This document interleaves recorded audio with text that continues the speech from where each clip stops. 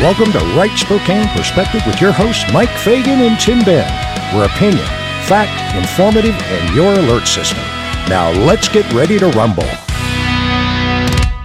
Good day once again, ladies and gentlemen. Thanks for rejoining Mike and Tim on 20 Never Kevins and the McCarthy Kisses, this Tuesday episode here on Right Spokane Perspective. I hope everybody out there is safe and sane. Now, I'm not a coffee drinker, but one sniff of coffee beans brings me a moment of both solace and wistfulness. When our teenage daughter Melissa was making her bedroom uniquely hers, she filled a bowl with coffee beans to permeate her room with a warm, pleasant scent. It's been nearly 2 decades since Melissa's earthly life ended in a car accident at the age of 17. But we still have that coffee bean bowl. It gives us a continual aromatic remembrance of Mel's life with us. Scripture also uses fragrances as a reminder. Song of Songs refers to fragrances as a symbol of love between a man and a woman. In Hosea, God's forgiveness of Israel is said to be fragrance like a cedar of Lebanon. And Mary's anointing of Jesus' feet, which caused the house of Mary and her siblings to be filled with the fragrance of the perfume, pointed ahead to Jesus' death. The idea of fragrance can also help us be mindful of our testimony of faith to those around us. Paul explained it this way: we are to God the pleasing aroma of Christ among those who are being saved and those who are perishing. Just as the scent of coffee beans reminds me of Melissa, may our lives produce a scent of Jesus and his love that reminds others of their need of him. You know the drill, folks. Father God, you are a loving God. Help us to pass along an aroma of life that makes others know that I represent you. In your son's Jesus' name we pray. Amen.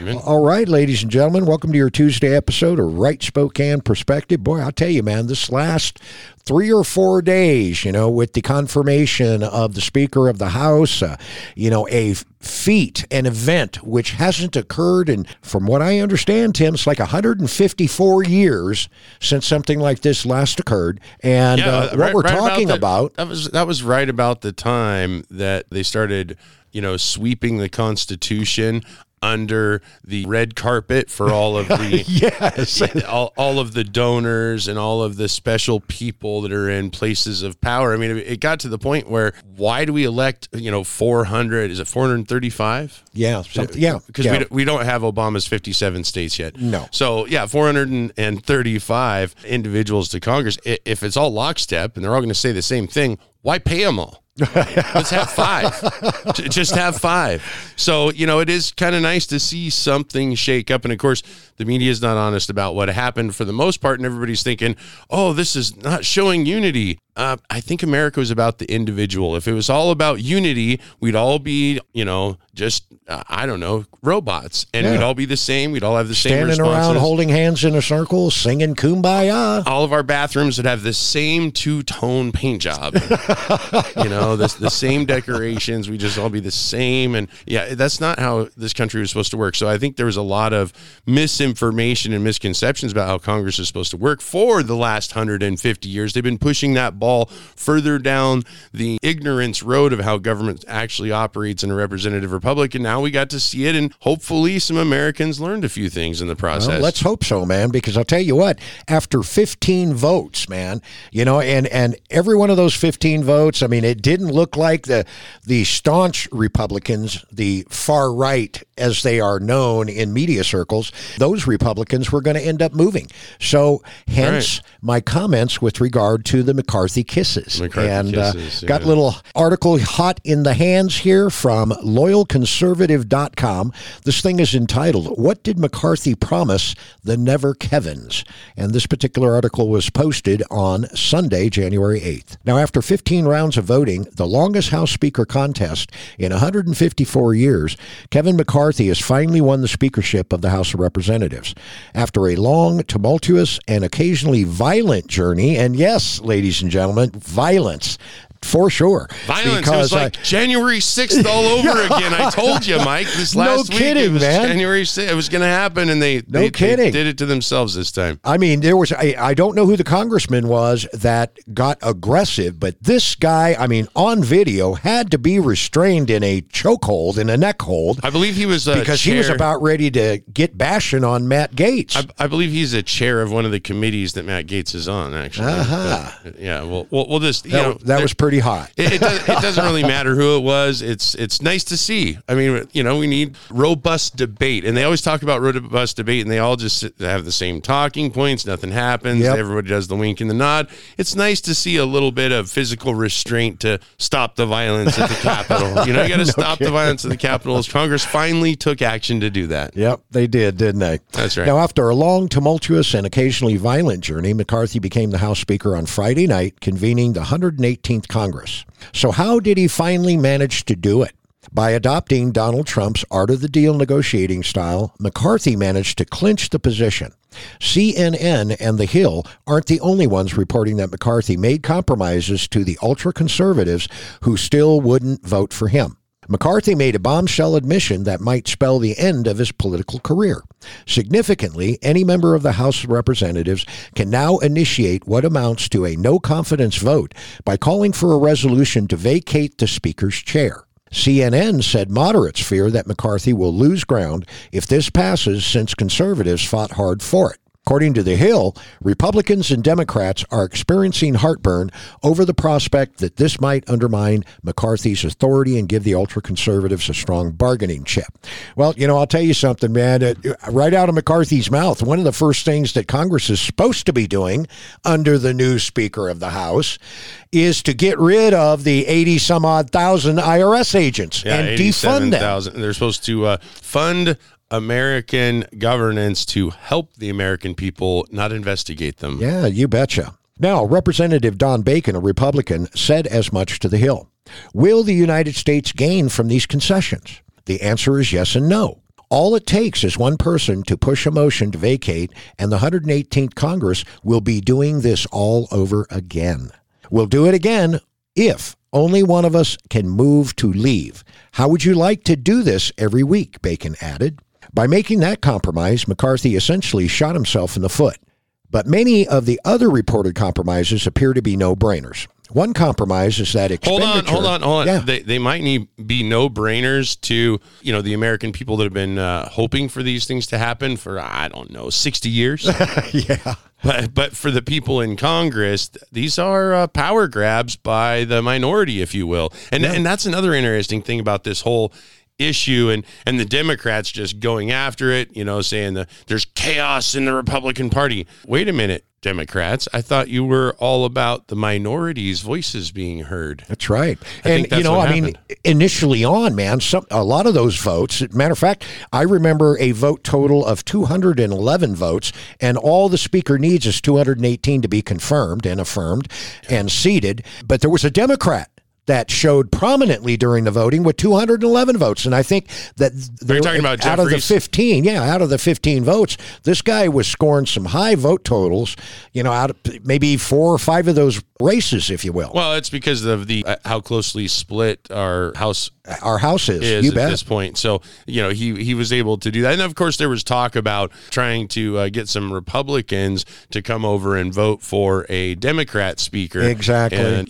that would have been a minority that would have been interesting to see take action, because that would have really disrupted the political party system. And I think what happened was just fine. I don't see any reason to take a couple extra days to get what the American people asked for. I mean, under Pelosi and under speakers for a long time. I mean, under Boehner, just keep going back, all the House speakers we've had, they gathered up all this power, not by constitution, not by the position in their party, because that's just the way it's always been. No, they did it by compromise. Right. Well, they did it by using the House rules, and they just said, look, we're going to raise all the money. It's the House organizing caucus of each party that brings in most of the money for the political campaign. So you're going to do what we tell you to do, and that's how you're going to vote. And so that's what happens. And this time there just had to be some people that stood up and said, if Congress isn't supposed to be about the money, what Right. about the principles and the rules separating power and not just, I mean, if you're going to have a congressional leader and a speaker that basically decides what bills get heard, what bills pass, and everyone has to vote lockstep,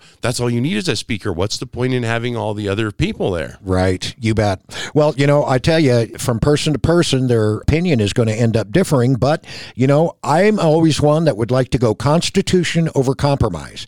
Now, I get it, ladies and gentlemen. I mean, today's political world, with all of the various things that we've got that are impacting our social fabric, if you will, it's basically compromise over Constitution. And you know what? I don't have a problem with that, Tim, as long as we are using the Constitution as the basis. Right. Okay, of where it is that we're going to end up going. You know what I'm saying? I mean, everything's got to be based on the Constitution, not the compromise. Well, I think the Constitution and common sense. I mean, Mike, when was the last time that you passed your family's annual budget without looking at it? Yeah, there you go. I mean, that's a good point. They're kind of upset. Oh, 15 votes. The Congress is up in arms. Yeah, because they funded the whole government. They've done all sorts of damage to our country in 15 votes, and they never even know what they were voting on. Exactly, man. So now, and I do believe that's one of the compromises that McCarthy is going to basically give up here. As opposed to 1 or 2 days of review, he's going to say, hey, we're going to look at this thing for 3 days before we vote on it. You bet. Yeah, so go ahead and go through those. You bet. Now, one compromise is that expenditure cutbacks must be part of any plan to increase the debt ceiling. This is understandable considering America's massive national debt. Another compromise is that measures will be given a full 3 days for consideration before they are brought to the floor. Again, that seems more reasonable in light of the sheer volume of certain bills like the omnibus, which is, thousands and thousands of pages. 4,155. There you go. And we have to vote on it first before we know what is in it. Yeah, and there's still details about what's in it. And of course, that big dollar amount that goes out, that's one of this thing with the Congress is voting on appropriations. And I know that's an issue that's coming up here on your list, but to fund all these things and not know what you're funding, you could be funding communist activities in foreign countries, and you don't have no idea where this money's going because it's being, dispersed out to agencies that fund it to another agency that fund it to a private public partnership that then they fund a nonprofit, and that nonprofit funds another nonprofit. You have no idea where this money's being used. Exactly, man. And, from congressperson to congressperson, from media outlet to media outlet, I mean, these guys can't even get how much taxpayer funding we have given to Ukraine. Okay, one day you'll hear it's 10. The next day you'll hear it's 45 or 40. Then it's 50. No, it was 6. No, it's 100.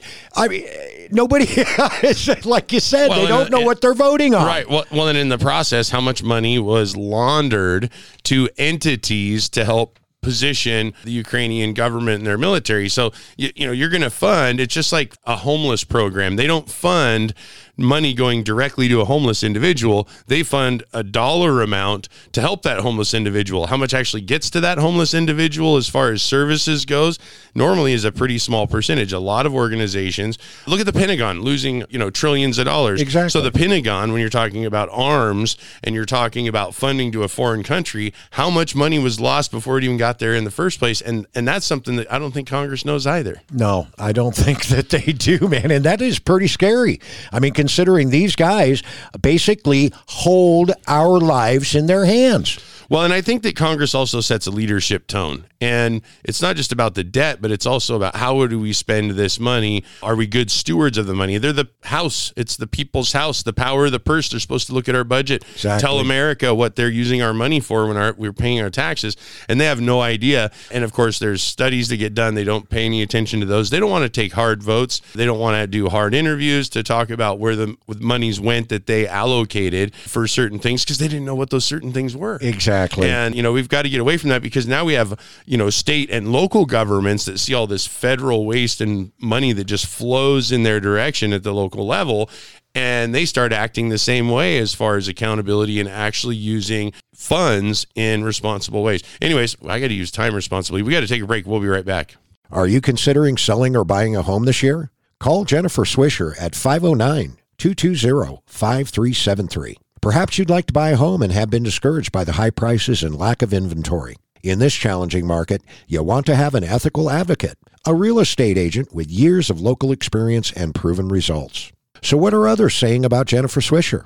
Well, Bob and Debbie Johnson had this to say. We've used Jennifer Swisher for 4 deals over the years. She's been professional, timely, and kept us well informed each time. We plan on staying in our current home for a while, but when we move again, we wouldn't use anyone else for selling our current home. How about Ross Cappan? Here's what he had to say. Jennifer went so far and beyond for me, it was unbelievable. She will always be my prize fighter. I honestly lost my funding 3 times, and every time Jennifer came back with a new idea on how to make the sale work. Thank you so much, Jennifer Swisher. How about Lexi Riggin? Here's what she had to say. We used Jennifer to buy our house 3 years ago.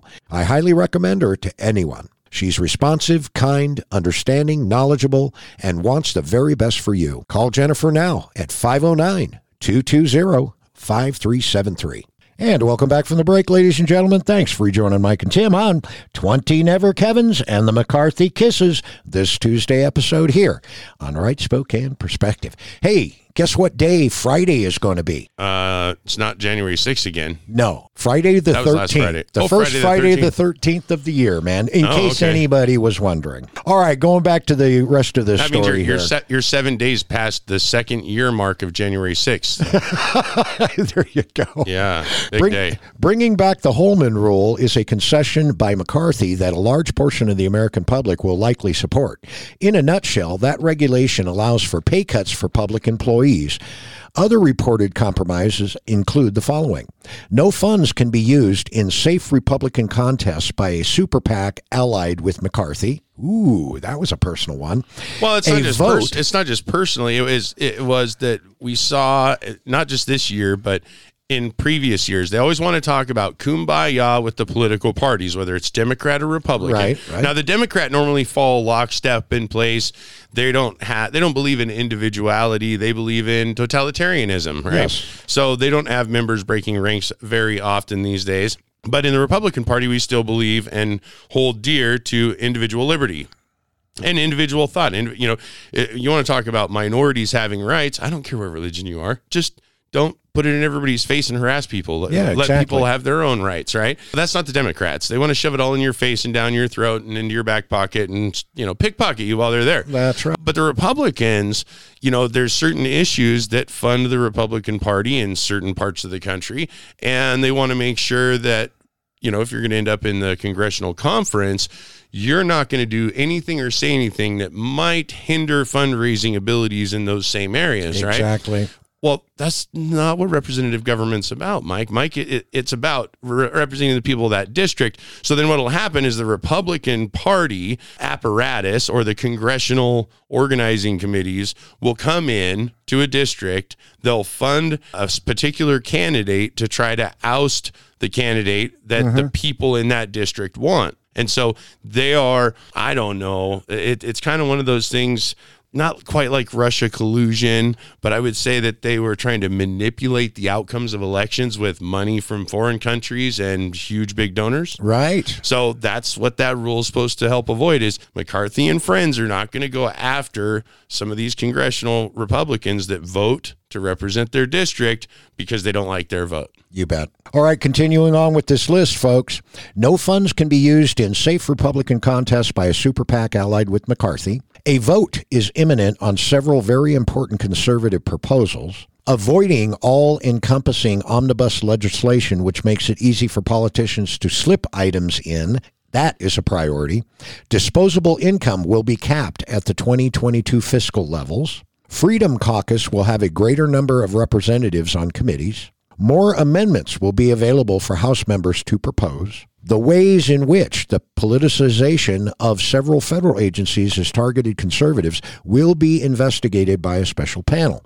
Well, when we want to go back to that other piece, too, I think for a second as well, because that whole deal with not allowing amendments, where you'd have the speaker come in and say, we'll allow one amendment on this bill, and it's a giant bill that encompasses hundreds of thousands of different, basically funding mechanisms all across the government in all the agencies like the omnibus bill. No, there should be any representative that's on the floor should have the same power as any other representative and should be able to challenge or amend any one of those issues. Exactly. Now, for the record, these are the only things that have been reported so far. McCarthy may have made additional deals behind the scenes as well, but we won't know about them until they rear their ugly heads. That's right. Well, and we'll see how this all moves forward because, of course, it's not all set in stone until everybody's, placed and the committees are set, and we'll see if the rules change at all between now and then. Yeah, you betcha. All righty, we're going to kind of switch gears, and we're going to be covering the El Presidente, Joe Biden, who just happened to, Sunday evening, ended up making his first trip as the United States president to the U.S.-Mexico border. And here is your headline. Did he really tripped over the border? Oh, no, he took a trip to the border. I got it. Got it. This comes courtesy of NBC News. Biden makes first trip as president, U.S.-Mexico border as administration imposes restrictions. Now, President Joe Biden traveled to El Paso on Sunday to assess enforcement operations at the U.S.-Mexico border, his first trip to the border since taking office. Just days after his administration announced new restrictions on asylum seekers amid record numbers of migrants attempting to cross into the U.S. And massive you know what that numbers. You know what that message was? He stood at the podium and pounded his fist gingerly on the podium and says, "Please don't come to the United States border." Yeah, the border's closed. Well, and there's a sentence in there that you read that I think was worded kind of interesting because it said that it was his first visit since taking office. And that's not exactly accurate because he took office in like 1907 for the first time.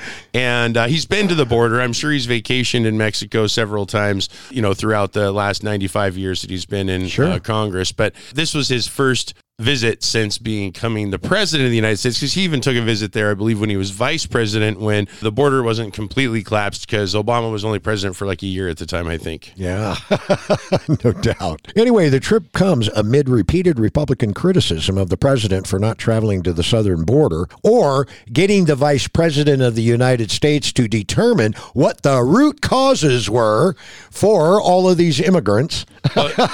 She was busy talking about, her ride on a Jim Crow school bus. Oh, and how cool school buses are, the electric ones. Yeah, you bet, That's man. what Kamala was doing. You bet. Biden plans to demand Republicans in Congress fund his request for border security resources and to work towards comprehensive immigration reform, a White House official said. Now, during his visit to El Paso, Biden assessed enforcement operations at the Bridge of the Americas port of entry, the busiest port in El Paso, which recently received $600 million through the bipartisan infrastructure law.